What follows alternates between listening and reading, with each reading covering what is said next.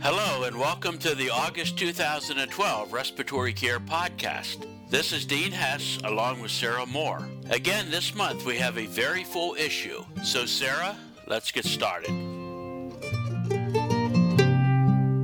Our first paper is by R.E. and its title is An In Vitro Evaluation of Aerosol Delivery Through Tracheostomy and Endotracheal Tubes Using Different Interfaces.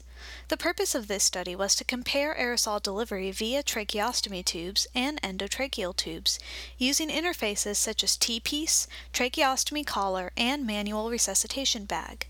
A teaching mannequin was intubated with either an 8 mm inner diameter endotracheal tube or an 8 mm inner diameter tracheostomy tube. Both bronchi were connected to a collecting filter. The mannequin was attached to a sinusoidal pump simulating the breathing pattern of a spontaneously breathing adult with a tidal volume of 450 milliliter, respiratory rate 20 breaths per minute, and an inspiratory-expiratory ratio of 1:2.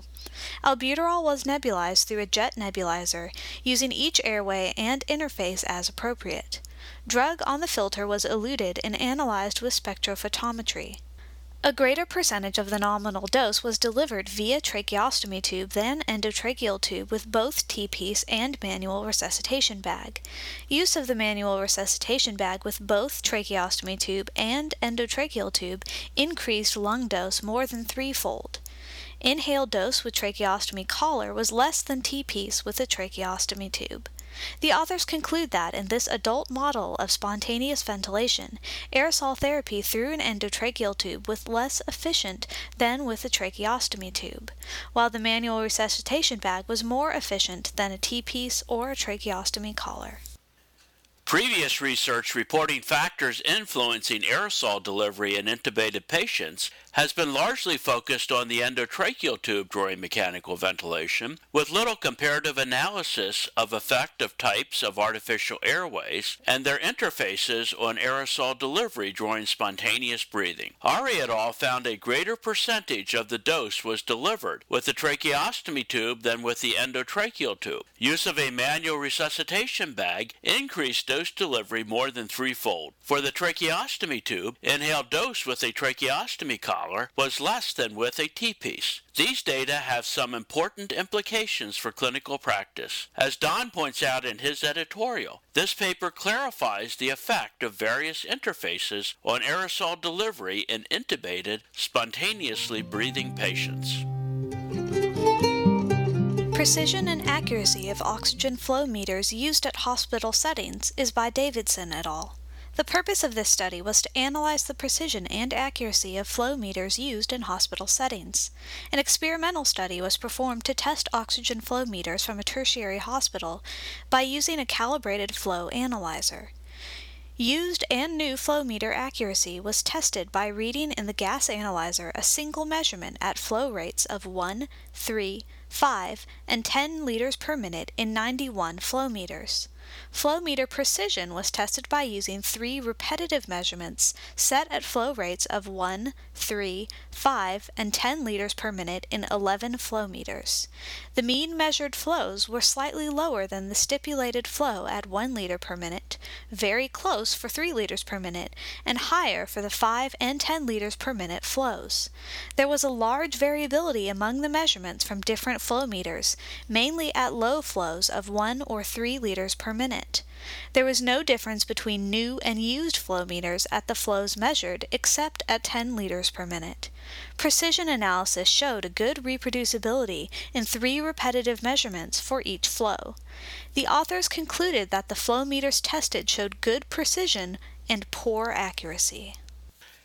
Oxygen flow meters are one of the most commonly used devices in respiratory care. Most clinicians never question their accuracy. The authors of this paper made the anecdotal observation that, when changing from one oxygen flow meter to another, there was sometimes a different oxygen saturation, even with the same oxygen flow setting as before. This observation provided the basis for this study. The findings of this study are sobering and suggest that we should be more critical of the accuracy of these simple devices. Despite the inaccuracies that they they identified, there was good reproducibility for individual flow meters. As Howard suggests in his editorial, reassessment of oxygen saturation is mandatory if the oxygen flow meter is changed. Next, we have the paper by Borg, The Measurement of Lung Volumes Using Body Plethysmography, a Comparison of Methodologies. The objective of this study was to determine whether differences in functional residual capacity, vital capacity, residual volume, and total lung capacity, obtained using preferred and alternate measurement and calculation methodologies, exist in a clinical setting. Following spirometry, static lung volumes were measured via body plethysmography, using the preferred and alternate methods in random order. Volumes were calculated using the preferred and alternate calculation methods. Subjects were classified according to the standard ventilatory function interpretive strategies. Differences of the means between the measurement methods and calculation methods were assessed. Small differences of less than 150 milliliters in the means for vital capacity and total lung capacity, and residual volume and total lung capacity, were found in the normal and restricted groups, respectively. No significant differences in static lung volume parameters were found in subjects with airflow obstruction. There were 12 of 108 cases that changed ventilatory function classification between methods, with the alternate method delivering a lower inspiratory capacity and total lung capacity without a change in residual volume in 66% of this subgroup. Identical results were obtained when data were analyzed using both calculation methods. The authors concluded that differences in static lung volumes obtained using the preferred and alternate measurement methodologies exist in the clinical setting in select classification groups and individuals. Differing calculation methods dependent on the measurement method used may be unnecessary. Body plethysmography is the standard practice for measurement of static lung volumes. Borg and Thompson compared the preferred and alternate methodologies described in the ATS-ERS Standardization of Static Lung Volumes document. Small differences in the means for lung volumes were found in the normal and restricted groups, but no significant differences were found in subjects with airflow obstruction. Thus, different calculation methods dependent on measurement method used may be unnecessary. As Graham discusses in his editorial, pulmonary function testing standards are based largely on the consensus of experts. Studies such as this are important to validate such standards and to improve current practice. A national survey of airway management training in United States internal medicine-based critical care fellowship programs is by Joffe et al. The primary aim of this study was to describe the current state of airway education of internal medicine-based critical care fellowship programs. Between February 1st and April 30th, 2011, program directors of all 3-year combined pulmonary critical care and 2-year multidisciplinary critical care medicine programs in the United States were invited to complete an online survey. Non-respondents were sent automated reminders or contacted via email or by telephone. The overall response proportion was 66% of 168 programs.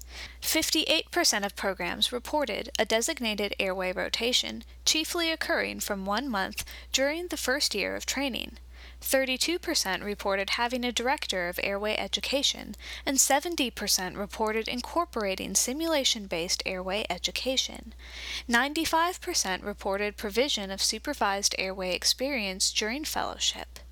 Commonly used airway management devices, including video laryngoscopes, intubating stylets, supraglottic airway devices, and fiber optic bronchoscopes, were reportedly available to trainees. However, 73% reported 10 or fewer uses of a supraglottic airway device, 60% reported 25 or fewer uses of intubating stylets, 73% reported 30 or fewer uses of a video laryngoscope, and 65% 85% reported 10 or fewer flexible fiber optic intubations. Estimates of the required number of procedures to ensure competence have varied widely. The authors conclude that the majority of programs have a formal airway management program incorporating a variety of intubation techniques, but overall experience varies widely.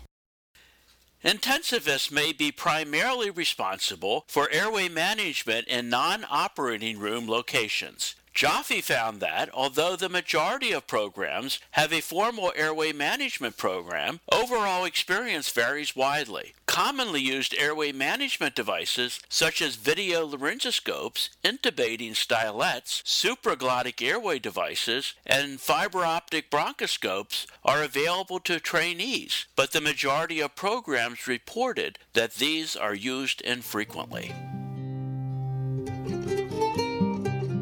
The paper, Short-Term Effects of Using Pedometers to Increase Daily Physical Activity in Smokers, a randomized trial, is by Kovelis et al. The objective of this study was to investigate the short-term effects of a protocol using a pedometer or an informative booklet to increase daily physical activity in apparently healthy smokers who reached or did not reach the minimum public health recommendation of 10,000 steps per day. Subjects were randomly assigned to two groups, a pedometer group, which wore a pedometer every day during 1 month, aiming to achieve 10,000 steps a day, and a booklet group, which received a booklet with encouragement to walk as much as possible in everyday life. Each group was subdivided according to their baseline daily physical activity level as active or inactive. Only the physically inactive pedometer group increased significantly its daily physical activity with a concomitant increase in the 6-minute walk test distance. In pedometer group, post-pre change in steps per day correlated significantly with baseline number of steps per day, but not with 6-minute walk distance. In the inactive subjects, there were significant correlation between steps per day and cigarette smoke per day, pack years, and Fagerstrom questionnaire. Furthermore, improvement in steps per day in the inactive subjects of pedometer group was correlated with baseline cigarettes smoked per day, pack years, and the Fagerstrom questionnaire. The authors concluded that physically inactive smokers improve their daily physical activity level by using a pedometer, and a larger improvement occurs in subjects with the lowest levels of physical activity. Many listeners may not be aware that it is recommended for adults to walk a minimum of 10,000 steps per day to be considered physically active. The pedometer, a small device that counts steps, has been used to monitor and or motivate physical activity in various populations. Kovelis et al. Investigated the short-term effects of a protocol using a pedometer or an informative booklet to increase daily physical activity in apparently healthy smokers who did not achieve this recommendation. Only the pedometer increased significantly daily physical activity, with a concomitant increase in the 6-minute walking distance. The findings of this study suggest that use of a pedometer might be useful to improve the physical activity of inactive smokers. Next, we have the paper by Lee, Upper Airway Fat Tissue Distribution Differences in Patients with Obstructive Sleep Apnea and Controls, as well as its effects on retropalatal mechanical loads. The objective of this study was to validate the hypothesis that fat tissue accumulation adjacent to the upper airway contributes to a predisposition to obstructive sleep apnea, irrespective of body mass index, as well as investigate the effect of the volume of fat tissue on pharyngeal mechanical loads. 14 subjects and 14 controls were enrolled in the study. Pharyngeal anatomy, specifically the fat tissue volume in the retropalatal region and retroglossal region, were evaluated using magnetic resonance imaging. Whether the subjects had a segmental closing pressure higher than the atmospheric pressure was determined by pharyngoscopy under general anesthesia. The difference in fat tissue distribution between patients with OSA and BMI-matched controls was investigated. Fat tissue distributions in subjects with positive or negative segmental closing pressure were also compared. Significant differences were present between controls and patients with OSA in volumes of parapharyngeal fat pad and fat of soft palate, as well as proportion of parapharyngeal fat pad to the volume of total lateral pharyngeal soft tissues. The volume of pharyngeal cavity, neck circumference, and volume of subcutaneous fat tissues were not significantly different statistically. Volume of fat in soft palate and parapharyngeal fat pad in retropalatal and retroglossal region were significant predictors of OSA. The volume of fat in the soft palate and parapharyngeal fat pad was higher in participants with positive retropalatal closing pressure. Participants with positive retroglossal closing pressure had increased volumes of the tongue and the parapharyngeal fat pad. The authors conclude that patients with OSA have more fat tissue adjacent to the pharyngeal cavity than their BMI-matched controls. Fats deposited around the upper airway may contribute to the collapsibility of retropalatal and retroglossal airway in both patients and controls. Lee et al. Evaluated pharyngeal anatomy using magnetic resonance imaging and segmental closing pressure. Subjects with OSA were compared with controls matched for body mass index. The volume of fat in soft palate and parapharyngeal fat pad in retropalatal and retroglossal region were significant predictors of OSA. Interestingly, fat deposited around the upper airway may contribute to the collapsibility of retropalatal and retroglossal airway in both patients and controls. Thus, the central fat distribution that predisposes to obstructive sleep apnea may occur at a lower BMI. Using statistical techniques to predict dynamic arterial PCO2 in patients with COPD during maximum exercise is by Chuang et al.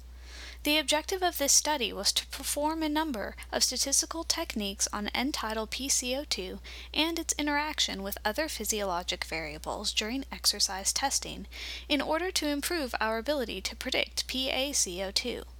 47 men with COPD underwent both pulmonary function testing and incremental exercise testing until limited by symptoms. Arterial blood gases and exercise physiological measurements were performed during maximal exercise testing. The prediction equations for PaCO2 were generated using regression techniques with the leave one out cross-validation technique. 41 patients were included in the final analysis after 6 patients were excluded due to inadequate data collection. The best prediction equation for PaCO2 was determined based on end-tidal PCO2, lung diffusing capacity, tidal volume, slow vital capacity, and maximum expiratory pressure. The authors conclude that a validated mixed model regression derived equation yields a predicted PaCO2 trend during exercise that can be helpful when interpreting exercise testing to determine gradient of arterial PCO2 to end-tidal PCO2 with exercise-induced hypercapnia.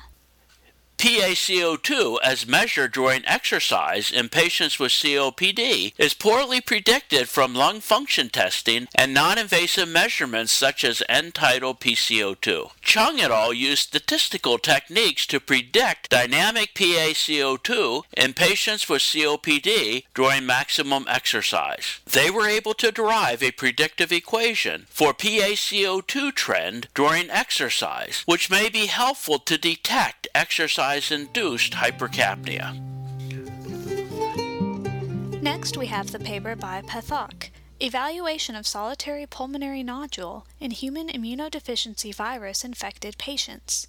The objective of this study was to define the etiology of solitary pulmonary nodule in HIV-infected patients and examine efficacy of diagnostic testing for solitary pulmonary nodule. The authors performed a retrospective chart review of HIV-infected patients admitted to a designated AIDS center. Microbiological and histopathological specimens from sputum, bronchoalveolar lavage, and biopsies were analyzed. Charts were fully analyzed from time of admission until definitive diagnosis or loss to follow-up. During the 10-year observational period, 10 of 5,000 HIV-infected patients admitted to the hospital were diagnosed with solitary pulmonary nodule via chest radiography or computed tomography. Among these 10 patients, 6 had a definitive diagnosis. Underlying etiologies included infection in 5 and lung adenocarcinoma in 1. None were identified in the remaining 4 subjects. Sputum analysis provided no diagnostic value in discovering pathogenesis in any of these cases. Fiber optic bronchoscopy with bronchoalveolar lavage and transbronchial biopsy were diagnostic in 3 cases, while CT-guided percutaneous transthoracic needle biopsy was diagnostic in 2 cases. 1 patient required open lung biopsy. The authors conclude that etiologies of solitary pulmonary nodule in HIV-infected patients are varied and difficult to diagnose. In this study, solitary pulmonary nodule was attributable to infectious etiology in 50% of cases. Sputum analysis was of no diagnostic value. Biopsy is necessary for definitive diagnosis and treatment.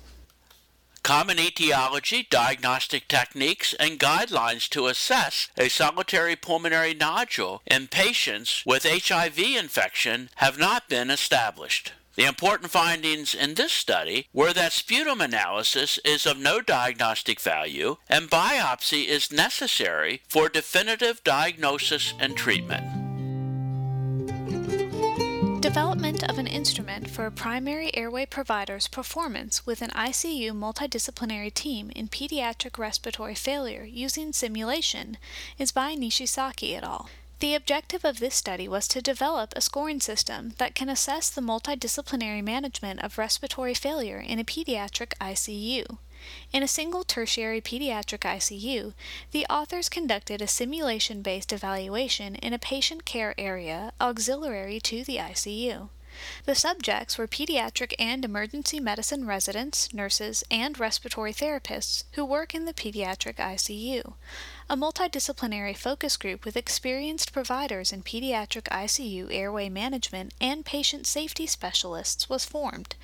A task-based scoring instrument was developed to evaluate a primary airway provider's performance through healthcare failure mode and effect analysis. Reliability and validity of the instrument were evaluated using multidisciplinary simulation-based airway management training sessions. Each session was evaluated by 3 independent expert raters. A global assessment of the team performance and the previous experience and training were used to evaluate the validity of the instrument. The Just-in-Time Pediatric Airway Provider Performance Scale version 3 with 34 task-based items was developed. 85 teams led by resident airway providers were evaluated by 3 raters. The intra-class correlation coefficient for raters was 0.64. The performance scale score correlated well with the global rating scale. Mean total scores across the teams were positively associated with resident previous training participation, suggesting good validity of the scale. The authors conclude that reliability and validity evaluation supports the developed scale as a task-based scoring instrument for a primary airway provider's performance. Simulation-based education and evaluation are used increasingly in healthcare. These authors developed an instrument for primary airway providers' performance in an ICU multidisciplinary team. They found that the reliability and validity of this instrument, the Just-in-Time Pediatric Airway Provider Performance Scale, supports its use. Bourdain et al. Present their paper, Comparison of Alpha 200 and Cough Assist as Intermittent Positive Pressure Breathing Devices, a bench study. The authors assessed the impact of various artificial airways on the ability of the Alpha 200 and the Cough Assist to generate insufflated volume. Insufflated volume and pressure at the airway opening in a lung model were measured under 2 conditions of compliance, a single resistance, and 2 set pressures. The Alpha 200 was set at 2 inflation flows, whereas Cough Assist was set at its highest value. Measurements were done without and with different-sized endotracheal tubes and tracheostomy cannula. The relationships between insufflated volume and measured pressure were analyzed using linear regressions. The slopes and intercepts of the control relationship between insufflated volume and pressure were significantly greater with alpha 200 at each set flow than with the cough assist. As artificial airways were used, the insufflated volume did not differ from the control with cough assist, whereas the alpha 200 it increased at each flow setting and for all mechanical conditions. The largest differences in insufflated volume between the two devices were observed for the largest endotracheal tubes and tracheostomy cannula, and the lowest inflation flow setting in the alpha 200. These results can be explained in terms of how the devices function, as cough assist adapts by increasing flow, while alpha 200 adapts by increasing inspiratory time. The authors conclude that in the presence of artificial airways, the insufflated volume generated by the cough assist device was significantly lower than that generated by the alpha 200 device. The Alpha 200 used in this study is an IPPB device, whereas the cough assist is a mechanical insufflator-exsufflator used to remove secretions in patients with inefficient cough. In Europe, both are used for intubated or tracheostomized patients. In a lung model with an artificial airway, these authors found that the insufflated volume generated by the cough assist device was significantly lower than that generated by the Alpha 200 device. As acknowledged by the authors, an important limitation of this study is that, as an in vitro study, it may be difficult to extrapolate the results to clinical use of the devices. Next, we have the paper, Chest Radiography Validity in Screening Pulmonary Tuberculosis in Immigrants from a High-Burden Country by Moore and colleagues. This study aimed to determine the validity of chest X-ray screening in detecting radiological findings compatible with active pulmonary TB or with old healed TB. All Ethiopian immigrants to Israel between 2001 and 2005 received a chest X-ray before emigration. Immigrants whose chest X-ray demonstrated pulmonary TB or old healed TB were evaluated, treated, and followed up for 1 year after arrival. The endpoint of this historical cohort study was a diagnosis of active pulmonary disease within the study period. Chest radiography was performed on 13,379 immigrants. Changes suggesting TB were identified in 1.1% of those, and 46 were diagnosed with active pulmonary TB. Sensitivity, specificity, and positive predictive value of a chest X-ray suggesting pulmonary TB were 80.1%, 99.2%, and 31% respectively. As pulmonary TB prevalence in this cohort is 0.4%, post-test odds for chest X-ray suggestive of TB were 75.5. Changes suggesting old healed TB were identified in 1.9% immigrants. Of those, 5.8% developed active TB within 1 year following arrival. Sensitivity, specificity, and positive predictive value of chest X-ray suggestive of an old healed TB were 17.2%, 98.2%, and 5.8% respectively, when active TB during the first year was the endpoint.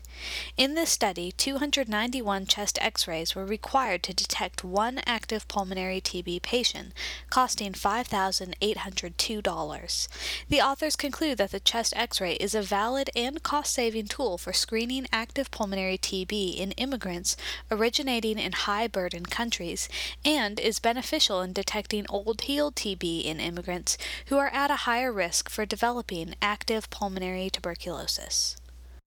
Although it has declined in developed countries, the incidence of TB in immigrants from high-burden countries has increased. Moore et al. Assessed the validity of chest radiography in screening pulmonary TB in immigrants from a high-burden country. They found that chest radiography was a valid and cost-saving tool for screening of active pulmonary tuberculosis in immigrants originating in high-burden countries. 291 chest X-rays were required to detect one patient with active tuberculosis, costing $5,802. Our final research paper this month is A Survey of Non-Invasive Ventilation Practices in a Respiratory ICU of North India by Sharma and colleagues.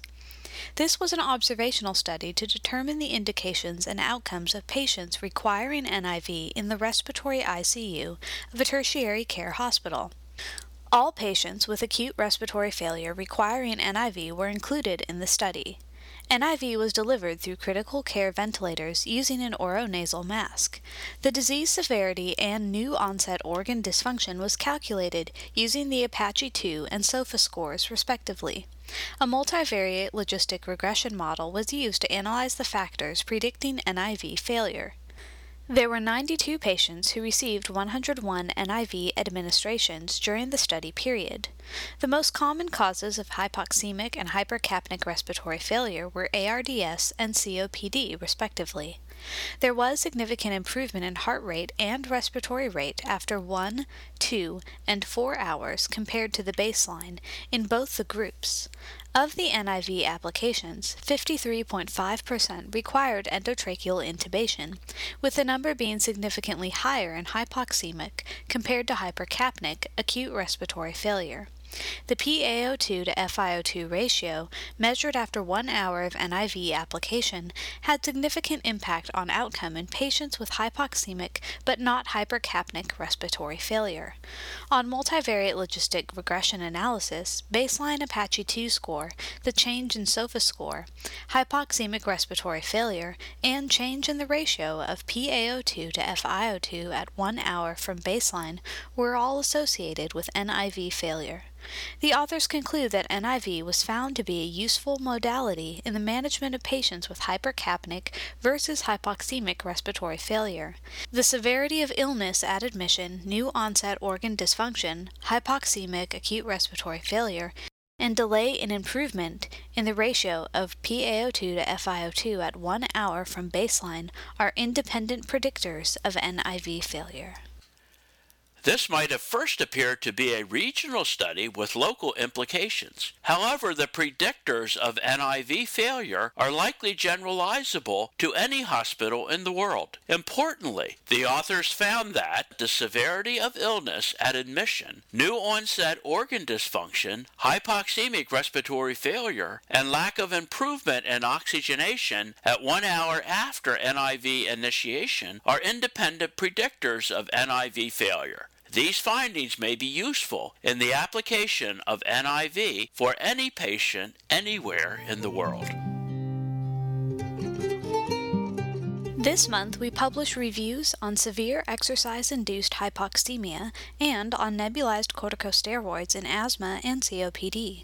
Our case reports are on pulmonary zygomycosis, extracorporeal membrane oxygenation, catamenial pneumothorax, and refractory hypoxemia in a patient with high intracranial pressure.